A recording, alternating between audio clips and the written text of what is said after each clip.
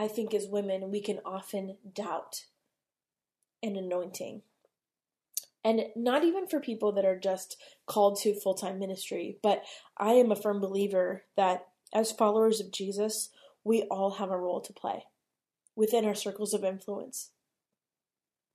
And sometimes that anointing can be minimized by other people in the room. And so today we're going to spend some time looking at this concept of anointing and how Jesus responds. Stay tuned. Hey friends, welcome to the Hearing Jesus podcast. Do you sometimes doubt if you're truly hearing God's voice or if it's really your own? And how do you know the difference? Do you ever struggle to feel confident in your relationship with God and what He says in His Word? Do you sometimes feel stagnant or like maybe you hit a wall in your spiritual life? Hey, I'm your host, Rachel Grohl, missionary, author, pastor, and life coach, and I have been there. I too was doubting God's voice in my own life. I felt insecure about my relationship with Him, and I wanted to be obedient to what God was calling me to do, but I wasn't quite sure how to figure out what that was. I felt like I was wasting time trying to figure it out, and I just wanted a way to understand His will for my life. The answer for me was found in the pages of the scriptures, as I learned how to understand what they were actually saying. If you're ready to grow in your faith and to step confidently into the calling God has for you, then join me as we dig deep into God's Word so that you can learn to live out your faith in your everyday life.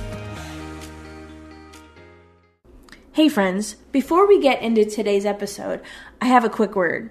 I know you've been frustrated with being confident in how to tell the difference between hearing from God and wondering if it's your own voice. Listen, I know. I've been there myself. That's why I wrote the Bible study, She Hears, Learning to Listen to Jesus. This is a 6-week study that takes you through the book of John, looking at 6 women in the life of Jesus. It also teaches the color method of Bible study, which helps you to learn how to really understand the scriptures. I include lots of cultural and historical information, and it really makes these familiar passages of scripture just come alive. This is a great study to do on your own, to do with some girlfriends, or even some teenage girls, and it will help you really gain the confidence in how to hear from the Lord and set you up with some tools that will stay with you long after the study is over. You can find that on my resources page at shehears.org, and for a limited time, I'm offering all of my podcast listeners a special discount of 20% off. You can use the discount code Hearing Jesus, that's one word, all caps, to get your discount. There are also some free videos and a leader's guide for you to get started. Again, head to shehears.org and you can find the Bible study on the resources page. Hey friends, welcome back to the Hearing Jesus podcast. I'm your host, Rachel Grohl, and we are continuing our devotional content of Mary of Bethany, which is pulled from the She Hears Bible study. You can get a copy of that wherever books are sold. So we are in John chapter 12, verses 1 through 8. 6 days before the Passover, Jesus came to Bethany, where Lazarus lived, whom Jesus had raised from the dead. Here a dinner was given in Jesus' honor. Martha served, while Lazarus was among those reclining at the table with him. Then Mary took about a pint of pure nard, an expensive perfume. She poured it on Jesus' feet and wiped his feet with her hair. And the house was filled with the fragrance of the perfume. But one of his disciples, Judas Iscariot, who was later to betray him, objected, "Why wasn't this perfume sold and the money given to the poor? It was worth a year's wages." He did not say this because he cared about the poor, but because he was a thief.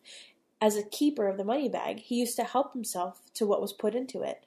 "Leave her alone," Jesus replied. "It was intended that she should save this perfume for the day of my burial.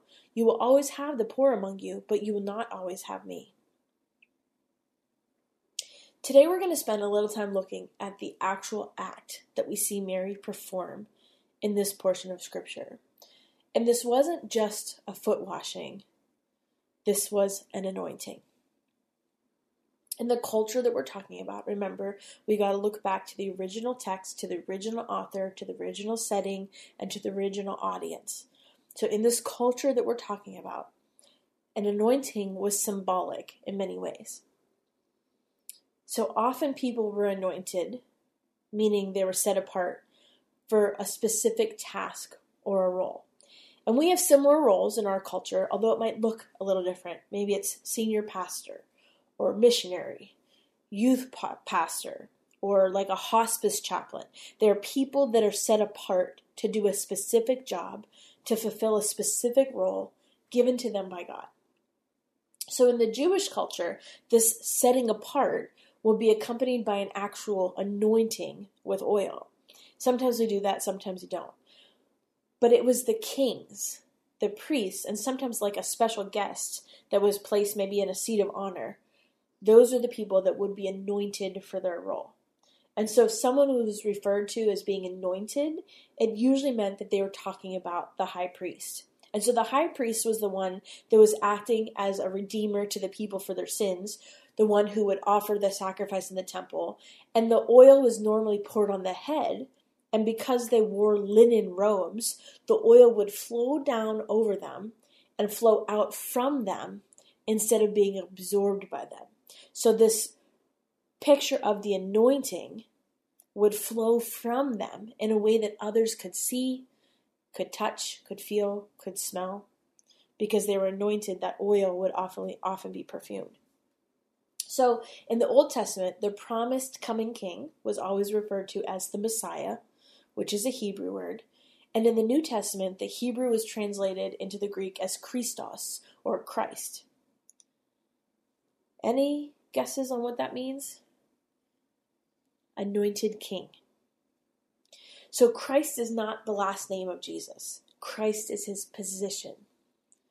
He's the one that's set apart to redeem God's people through sacrifice. And so when Mary chose to use the oil to anoint Jesus, starting with his head and moving down to his feet, this was a public declaration of who she believed him to be. The Redeemer. And not just the Redeemer, but her Redeemer. This moment was first about who he was for her. It also talks about how Mary wiped up the oil with her hair. And yes, that feels odd, but I want you to think about that in terms of this culture again. A woman's hair represented her glory, her self-worth. And women didn't normally let their hair down in public. She was laying her glory down at the feet of Jesus. This was an act of worship for her. Isn't that such a beautiful picture?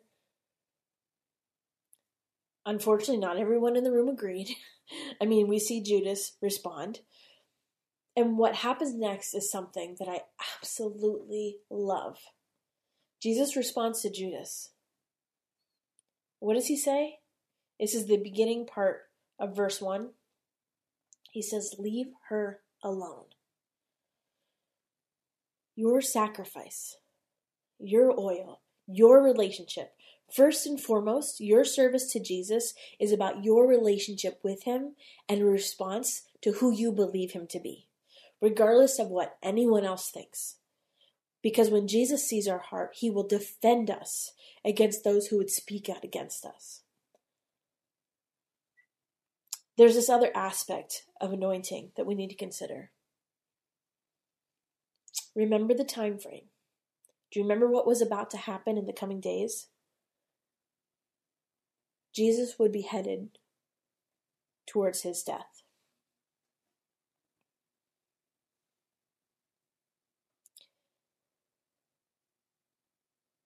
This wasn't just some old family oil that had been collecting dust on a shelf. It was intended for this purpose, just as Mary was intended for this purpose.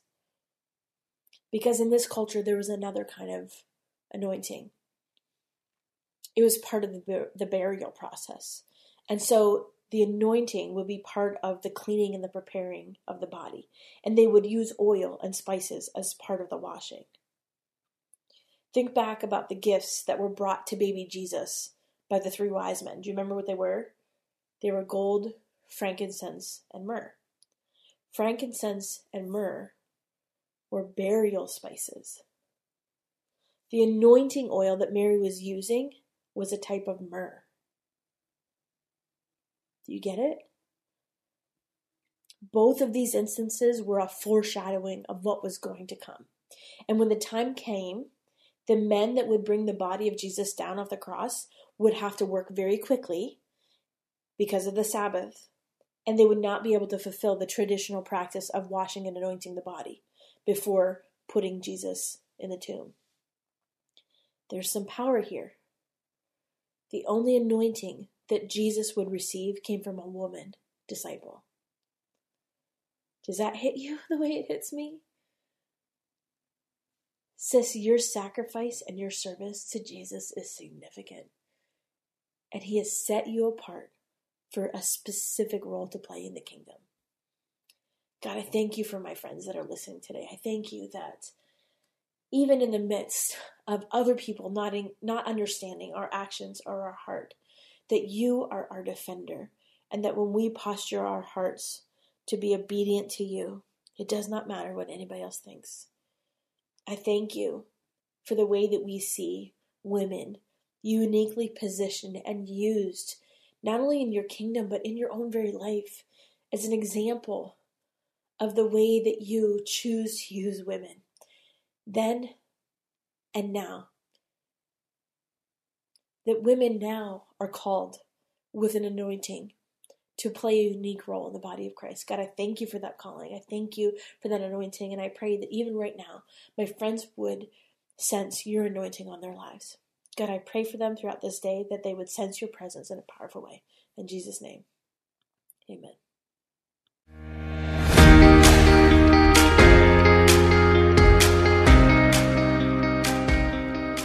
Hey friends, if this podcast helped encourage, empower, or equip you for God's call on your life, I would love it if you would head over to Apple Podcasts and leave me a review. That's the #1 way you can support my show.